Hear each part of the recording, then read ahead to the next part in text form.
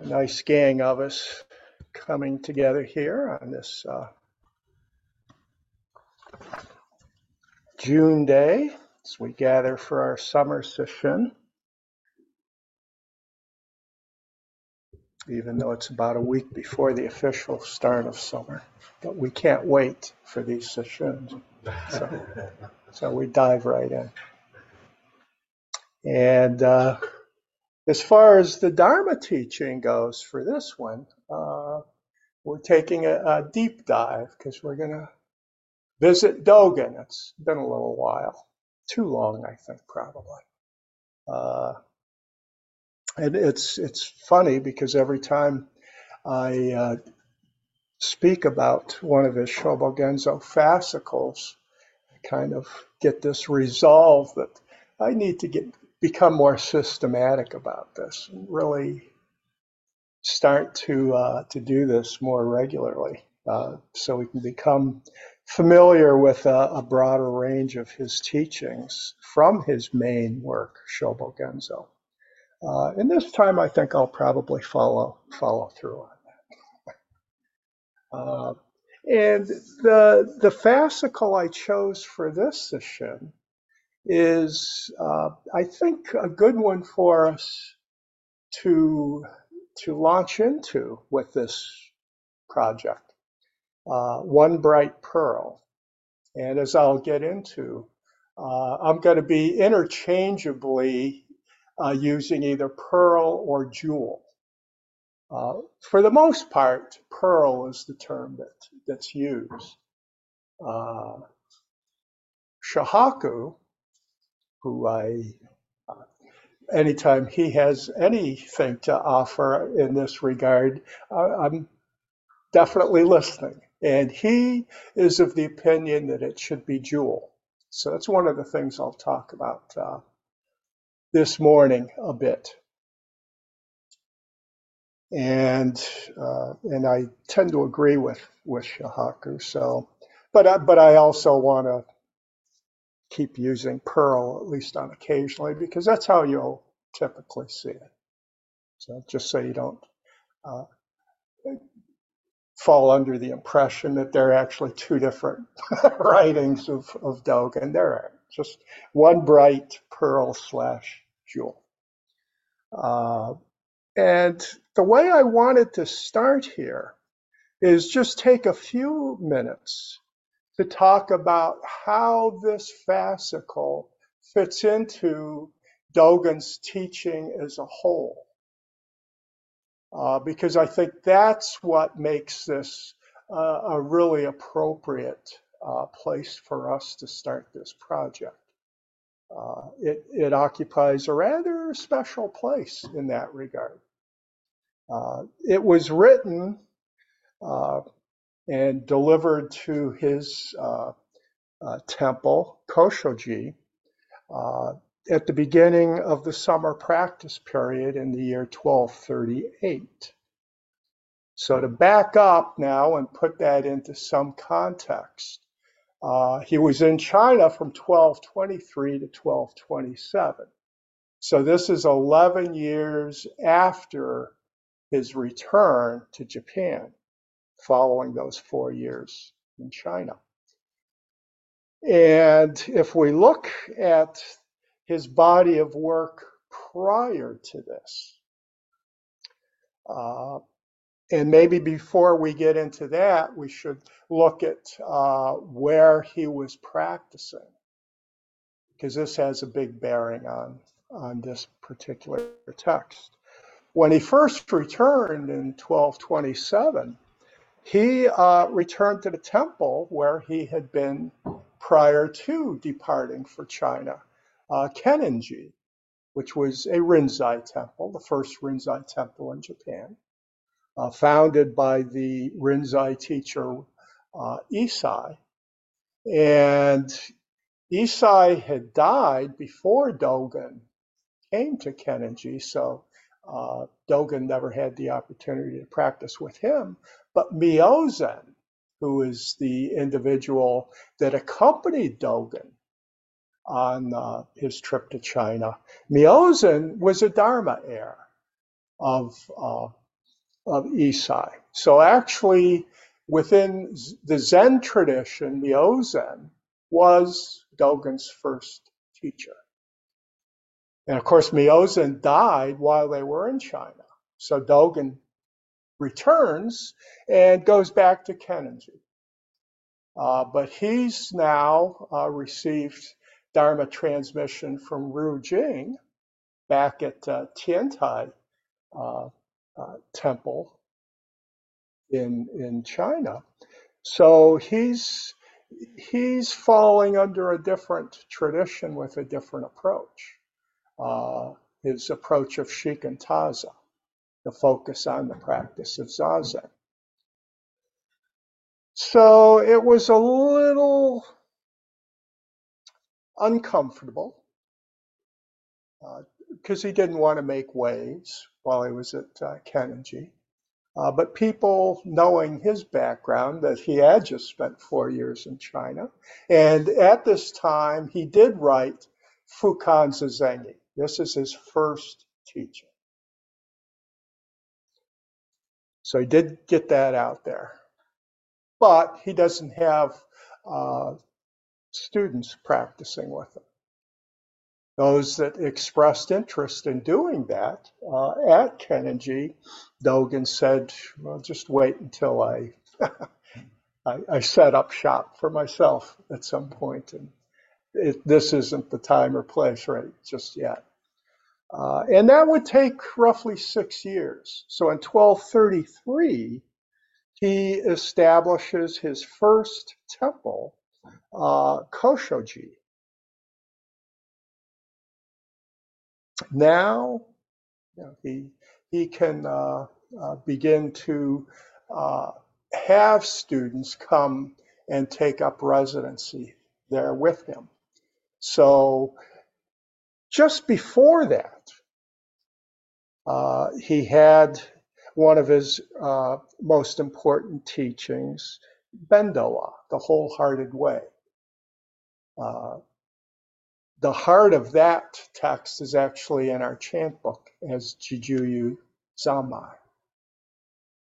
So at some point, we'll probably take a look at that. But that was written in 1231.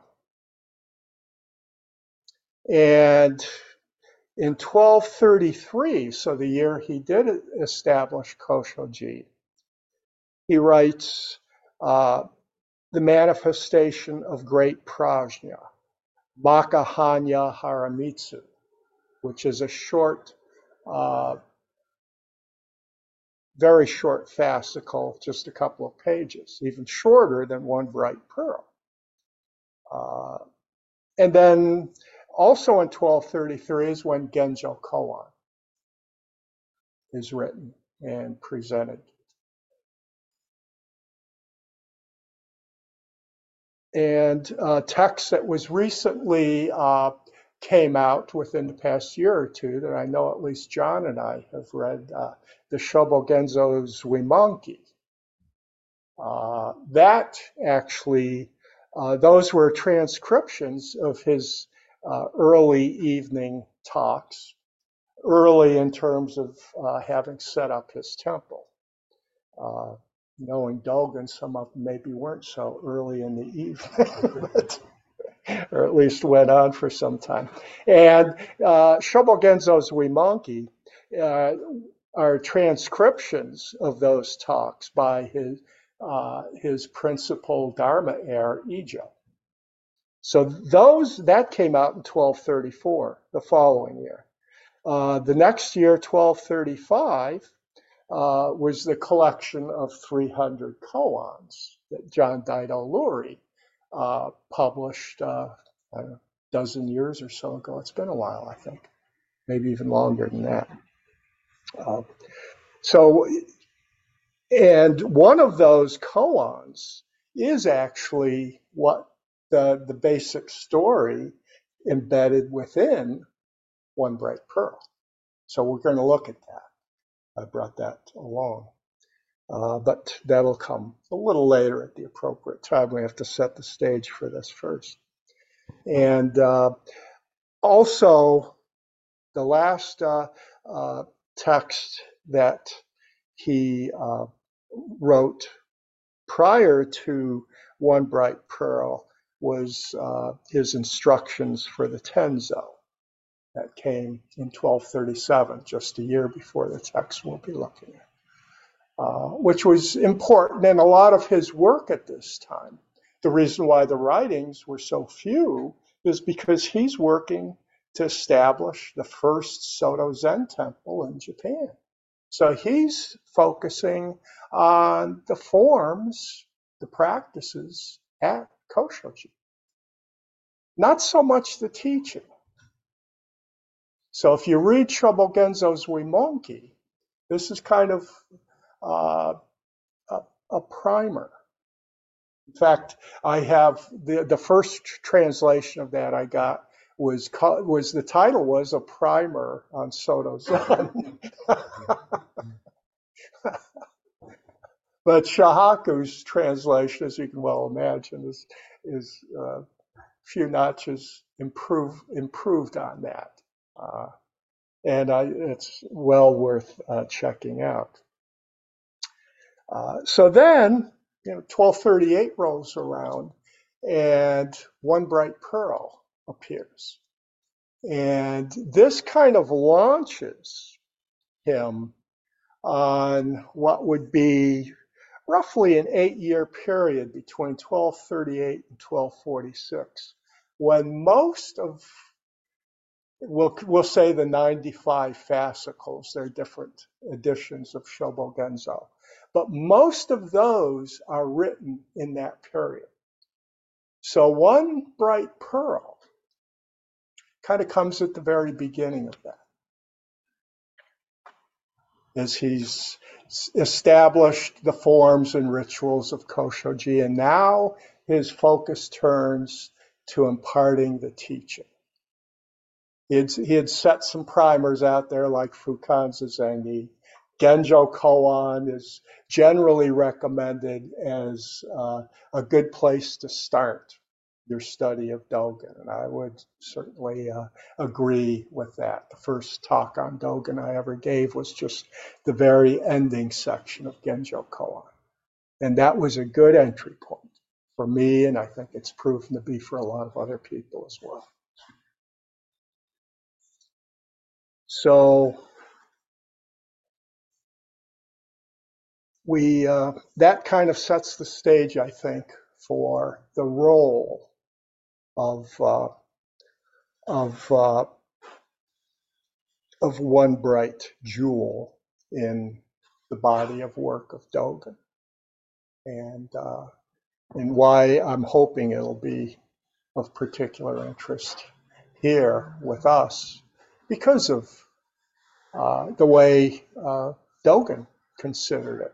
And the fact that this does appear in his 300 koan collection, along with 299 other koans, and which one did he choose for this beginning of this intensive period of writing of his is One Bright Pearl, Gensha's kind of teaching trademark. That's where he chose to start. So that gets my interest, I'll tell you. I want to spend some time really diving into it, which is what I've done. So that's the situation relative to Dogen. The other background material that I think we need to look at is this notion of the pearl or jewel. And this is where we'll get into why Shahaku thinks jewel is the better translation. Because Shahaku points out that for this metaphor to really be most effective, it's kind of important that it be transparent. Whatever metaphor you're using, now a pearl is definitely not transparent. Whereas a jewel, and especially a jewel in the sense of Indra's net, this is transparent. And this is the aspect of it that we need to have in mind as we enter into this text of Dogen's, is to really kind of take a couple of minutes to look at Indra's net, to see how that represents reality, which is what's the functioning of one bright pearl is to represent reality in its totality. The one. That's why it's one bright jewel, not two or three, not many. It's one. It's one.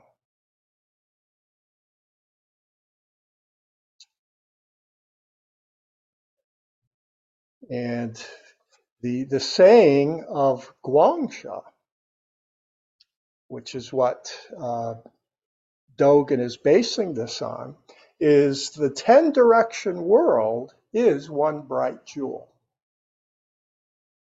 10-direction world, everything, everywhere you look, everything that arises is one bright jewel.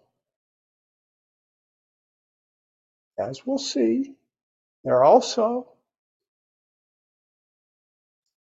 still there as all these individual things. It's not like everything gets swallowed up. I've been using the Borg as my analogy for that view of things. If that was what was being portrayed, that's what we'd be looking at. Because everything is assimilated, being the appropriate term for that analogy. But that's not what's being presented here. That everything appears as it is, but along with that, everything is ultimately, essentially, one bright jewel.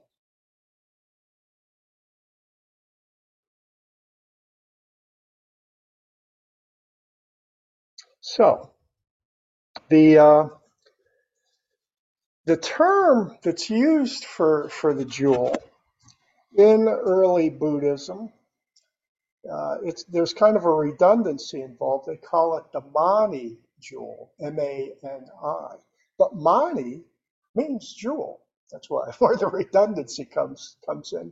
But I kind of like using the term because it designates that this isn't a normal jewel we're talking about. This is a Dharma jewel. So I think even though we're kind of saying the jewel, that's okay. Mani jewel actually works real well here. So for this next couple of minutes, that's the way I'm going to be referring to it. And it's a term that appears in many Buddhist texts, and including throughout Zen literature. So it's important that we kind of have some kind of basic understanding as to how it was used in these earlier texts. Otherwise, we really can't understand Zhuangzi's teaching. We can't really penetrate very deeply into what he's trying to convey, what he's pointing to with those words. And there were several different ways that it was used, but I don't want to get bogged down looking at all of those ways. I wanted to just focus on Indra's net, because that's probably the most appropriate one from a Zen perspective. And it's the one also that I think we all have at least some basic familiarity with. So let's go ahead and kind of lay that out a bit. The metaphor of Indra's net appears in the Avatamsaka Sutra. Also, the typical English translation of that is the Flower Ornament Sutra.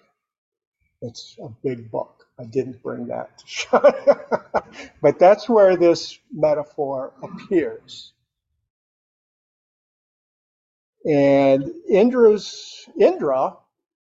of course, is coming out of the Hindu tradition. So that kind of points to how old this uh, metaphor is within Buddhism. You know, it's going all the way back to the predecessor of Buddhism, original Hinduism.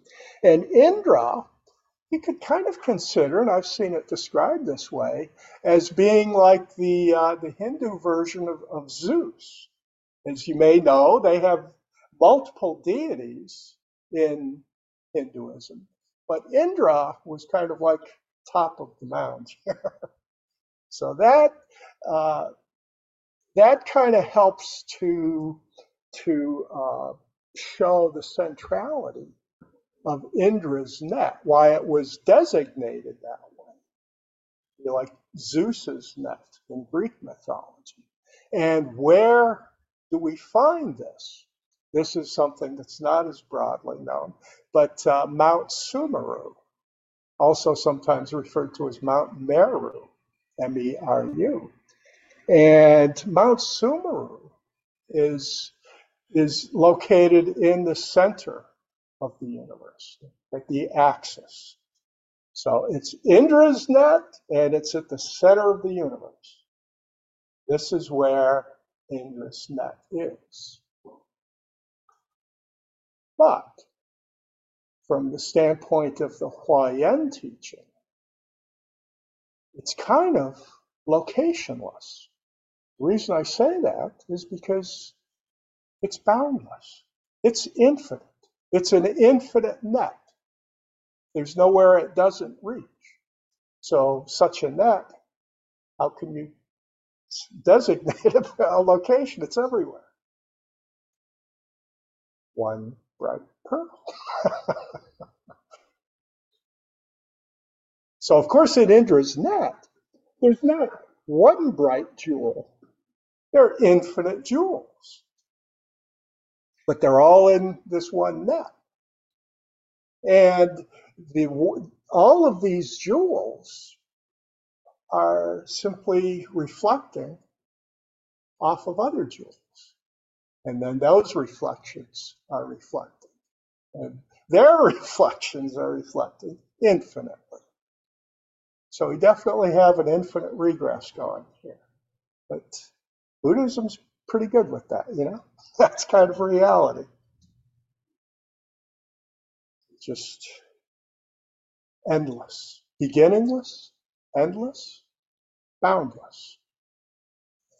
So this is how Indra's net describes reality, with an infinite number of facets, because each of these individual jewels in the net are kind of one facet, but they're all reflecting all over the place. You just get this agglomeration of ever shifting and changing facets. So as far as metaphors go to describe a boundless, infinite universe, it's a pretty good one. Yeah? That would be a tough thing to try and get your arms around, even metaphorically. So just did a nice job of that, I think.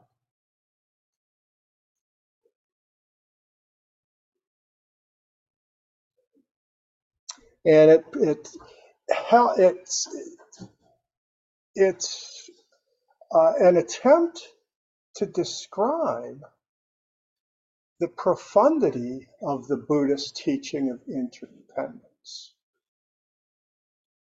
That we still, I think, when we enter into a notion like interdependence, we're approaching it kind of in a linear fashion.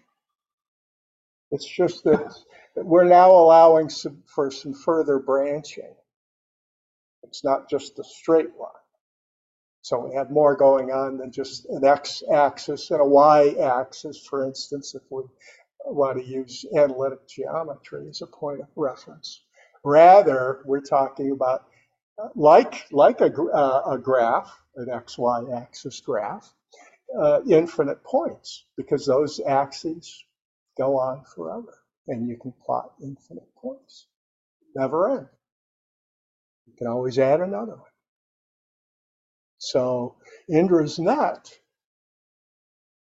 is a way that we can point to the boundless nature and make sure we kind of stretch our minds outside of our linear way of approaching it. We just still have a tree, but it's got lots of branches. This imagery kind of forces that, like any good koan does. Your conceptual mind isn't going to get it. And your conceptual mind isn't going to get this notion of interdependence. We need a good metaphor. This is a pretty great one, which is why pretty much anybody within Zen or even the Mahayana tradition, more broadly speaking, they're familiar with Ingrid's net. This is a powerful, powerful teaching tool. And that's kind of the backdrop. Even though you read the fascicle, you're not going to see reference to it, but it's there. The Avatamsaka Sutra was written about the same time as the Lotus. So it had been around for quite some time, about 1,000 years before Dogen. And maybe 500-600 years before Guangxia. So it was pretty well established in Mahayana Buddhism.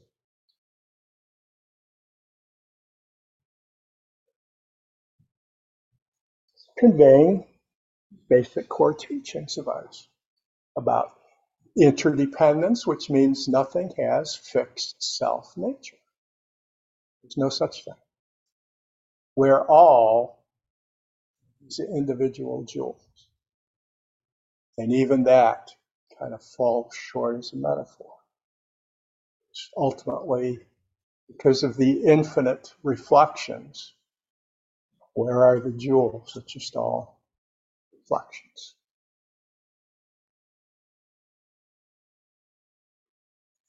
And yet, it is this kind of grounding for everything that's going on. The net. And all the loops, the points of intersection. Which is what allows us to speak of oneness. The merging of all those jewels. Even though they're infinite, still we can maybe get our heads out there far enough to see the oneness of that infinity.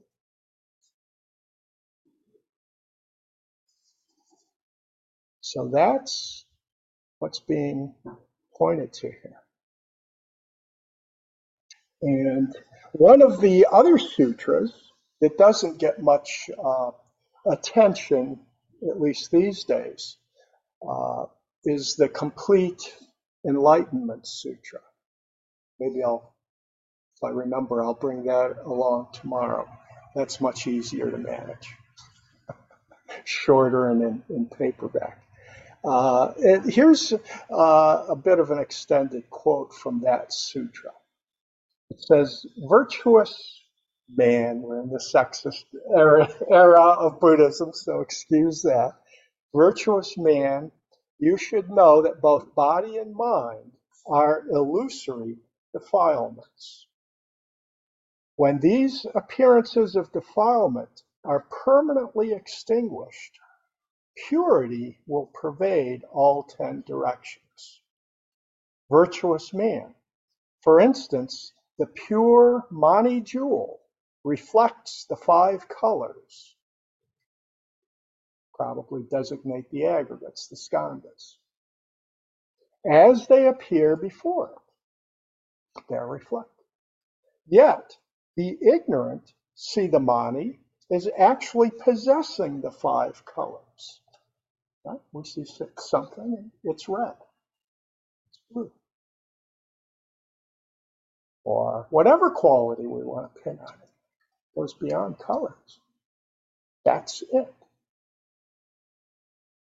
And even within Western thought, I mean, John Locke came along and he distinguished between secondary and primary qualities. So things like color, he saw as being secondary. Somebody like me that's colorblind, this doesn't work so cleanly. It's like, what color? What is it?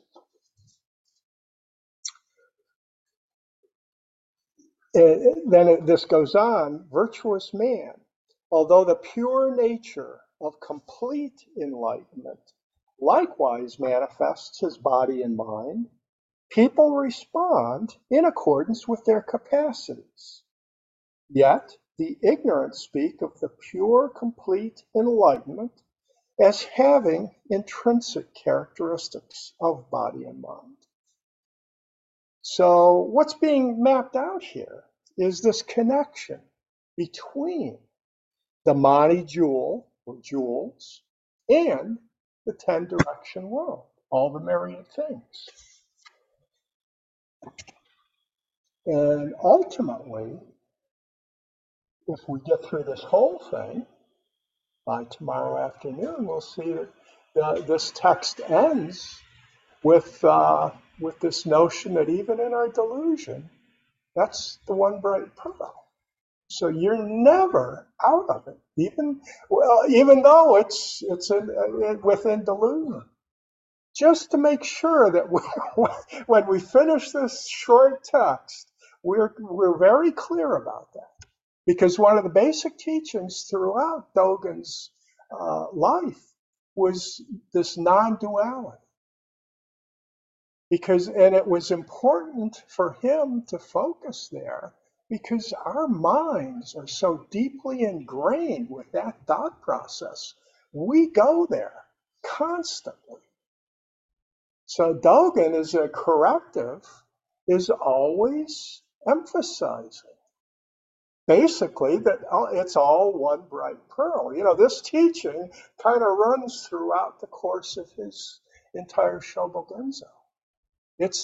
We can always come back to this basic teaching of Guangsha throughout the 10 direction world. One bright pearl. That kind of, in one short, sweet sentence, sums up the whole thing. So what we get in this fascicle is the exchange that takes place between Guangsha and a monk about this. And then the rest of the text is Dogen's commentary on that. So the exchange itself, kind of like most koans, it's pretty short and sweet too. There's some back and forth, a couple of exchanges. And it's one of these instances where the student regurgitates what the teacher had said. Never a good idea. And we're going to look at what lies behind that, why it's never a good idea. That's another thing that's a very important point that's made in this text, is it's not just about remembering particular words and being able to recite those. Because then there's no Dharma with the capital D. You remain in the lowercase d Dharma world. You have Dharma knowledge, but to be able to actually apply it right here and now, today, not yesterday's teaching, but from that teaching yesterday, it's referred to as like the established teaching, the established Dharma. What is your new Dharma today? How are you going to use it? How are you going to say it? If you even say it, manifest it. It has to be done today. So when we get to this exchange, that's going to enter into the mix too. And that's so important in terms of how we relate ourselves to the teachings. Whether it's spoken, written, any teachings we get. To recognize, how do we use those? And the point of them is to open up. My first Dharma name with Jukai was Dharma Treasury, to be able to open up the treasury rather than using it in the notion of a treasury where you're storing, it's like a safe deposit box, right? I'm storing these things in there. And there's kind of an aspect of that, but yet they have to become transformative in terms of how they are practiced. That has to be here and now. So any of these types of exchanges, going beyond the guangsha exchange between a teacher and a student, that's often a key aspect of that teaching or that koan. Is this alive? Or are you bringing dead dharma, the dreaded double D? And the teacher's always looking for that. We have to bring it to life. Otherwise, it's no longer the capital D Dharma. It has to be today, right now.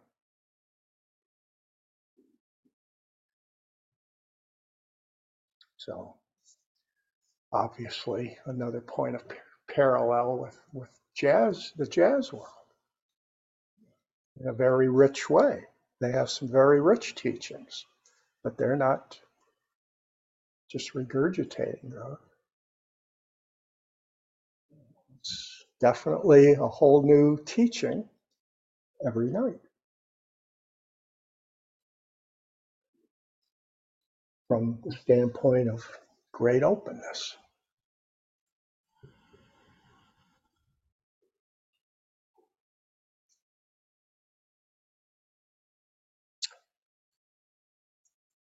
All right, so I think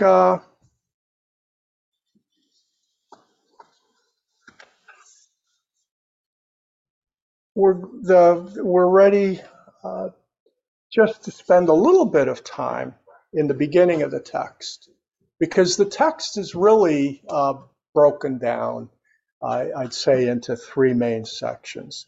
The opening section is just background about Gangsha. Who is this guy? And Dogen uses this opportunity, I think, to kind of connect this story in a deeper way with his students there at Koshoji, as hopefully you'll see as we go through this a bit further. So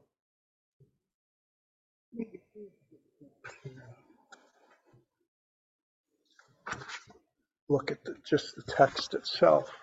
And I've actually kind of looked at three different translations in going through this. One of this is the Nishijima and Cross translation. Another one is by Norman Waddell and Abe Masao.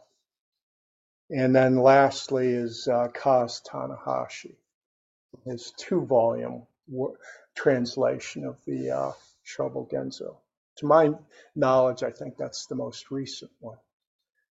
And this particular text was co-translated by Ed Brown, working with Kaz.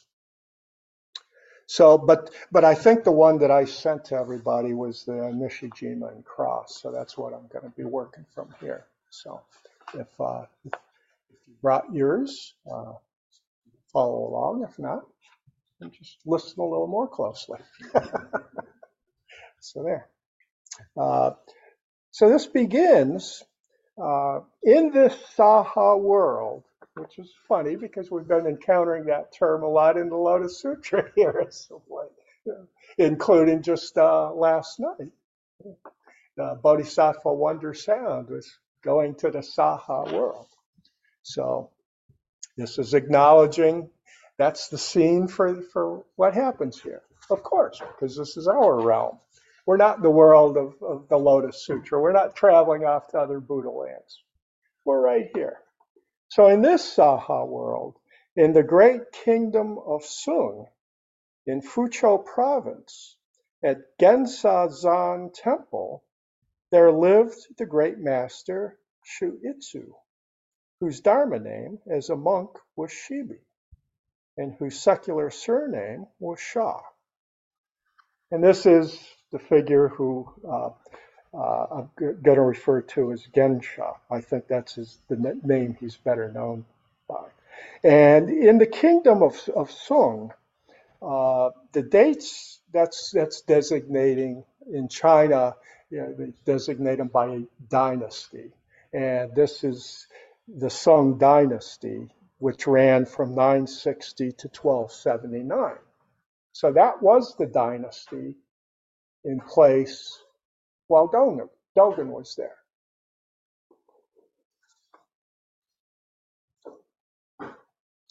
So while still a layman, he loved fishing. That was kind of his occupation, I guess. It may have been that he was not waiting even for the fish with golden scales that lands itself without being fished. Now that's a terrible translation. Cause is far more effective. So there's cause.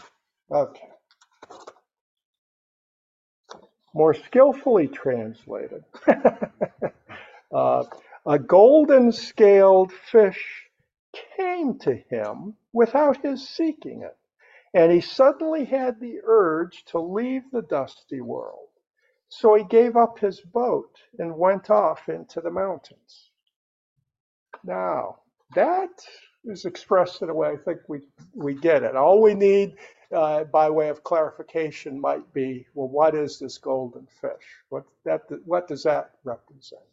And the golden fish is kind of this, we could point to it as like the arising of bodhicitta. It's within us, but we can't really define it. We can't get it's not susceptible to our usual conceptual thinking. If somebody asked us what's eating at you, maybe I don't know, but there's some like this sense of unsatisfactoriness, basic dukkha. If you drill down deeply into dukkha, that there's something there that just kind of leads us to think that I need to find a different path. That's the golden fish, is this fish that, and we're not seeking it. How could we seek it? Because we don't even know what it is. Right? So that's a given. But it just suddenly, the way bodhicitta does, it suddenly comes up. And sometimes it comes up weekly, W-E-A-K. or if you show up every Thursday night, maybe it's weekly too. But for others, and this is the case with Gangsha, it came up full force. So he left his fishing career and went up the mountain, and ultimately ended up settling in at a temple up there on that mountain, where he found his teacher. Kind of a parallel to Dogen's story, with one big exception. Actually, there are two big differences between Gengsha and Dogen. And then I'm going to kind of position this to end this, have a bit of discussion, and then we'll return to our Zazen practice. But first difference is that Dogen, of course, he'd had teachers back in Japan originally. He was at the Tendai Temple there. Then he moved on to Zen at Kenninji. And then he comes to China, and he's traveling all over China looking for teachers, practicing at different places, until he finally settles in at Rujing's place. Gengsha, once this comes up, he goes up the mountain, goes to the temple, finds his teacher, and that's the only teacher he ever practices with. So, big point of distinction. The other thing, and that gets spelled out in the text here, is that Gengsha, unlike Dogen had a very privileged childhood. He was very well educated. And that's pretty clear by reading his stuff. Right? He knew Buddhism, he knew Chinese culture, which of course was the dominant culture of the day. Gengsha was just a simple fisherman. He's kind of a Huineng type character who really doesn't have any knowledge. So for him, when bodhicitta comes up, it's not packed in with all this surrounding knowledge of at least some notion of Buddhist practice. You have it. That's the way it's portrayed here. So I think, and certainly Dogen's students would have known his history, all the teachers he visited, and how brilliant the man was. And he's kind of laying out for them that actually this guy, who was quite the master, exact opposite. So don't get caught up. Again, kind of looking ahead to what this sutra is going to be teaching us. Don't get caught up in the particularities. One bright pearl, one bright jewel is running throughout all practitioners. No practitioner falls outside of that. But yet, as Dogen would always emphasize, you have to practice. The primacy of practice. Because one thing he was adamantly against is this notion of universal enlightenment. There's universal Buddha nature. Everybody has that within them. But that doesn't equate to being awakened. Universal Buddha nature, but still rare occurrence for awakening to take place. And to remain in that practice and to nurture that awakening, to care for it. But don't, we might say don't judge a book by its cover in our more modern lingo, but it doesn't matter. Between the sharp and the dull-witted, another way of expressing it from our chant book.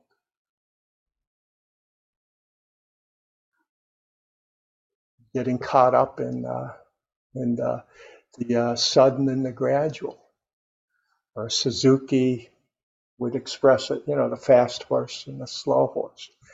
The horse you have to beat to get it to go anywhere. He was pointing out that one bright pearl runs through all those horses, runs through all practitioners. We all have it within us, but you got to practice. That's key. Because there was an interpretation of the Dharma that was pretty strong during the Song dynasty about original enlightenment, it was called. That everybody is enlightened. And that would have kind of, it was said Dogen's trip to China was about, oh, if we're already enlightened, then why practice? Pretty good point, you know. Came away, well, practice is enlightenment. Yeah. So if you're like Gensha, and when this golden fish appears on its own, it wasn't seeking it, you weren't seeking it. But if it appears, then the effort that we bring into that, our devotion to that, is going to become the key, regardless of all the other circumstances, all the trappings of one's life, just kind of drop out of the mix. But practice, that's the key, because this is active. It's not a thing. It's ongoing. It's what will you do?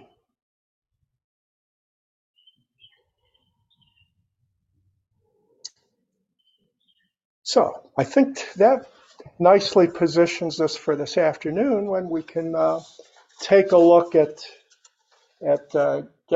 Gensha and his teacher and his awakening. So what's kind of the foundation for his teaching about one bright pearl? How do you get to that? So we want to know, right? Even though, as the teaching of the Indra's net would indicate, it's just all these things coming together. So it doesn't lend itself to a linear approach. Maintain that awareness. But that being said, I think the story of his interaction with his teacher and his awakening moment will help. And that won't take us long to get through that. And also, I would expect this afternoon we can get through the basic exchange between him and the monk about this teaching of his. So we'll kind of then lay the groundwork for tomorrow being a look at Dogen's commentary on all of this, which will easily take 2 talks and maybe more. And if it does, that's okay. We have Saturdays coming up, so so if it needs to be continued, it certainly will be. No cliffhangers here, at least not for longer than a week. All right, so let's go ahead and chant out.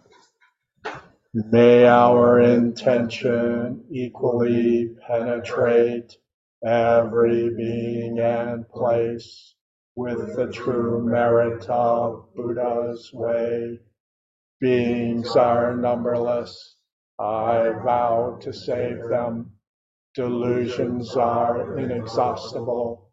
I vow to end them. Dharma gates are boundless. I vow to enter them. Buddha's way is unsurpassable. I vow to become it.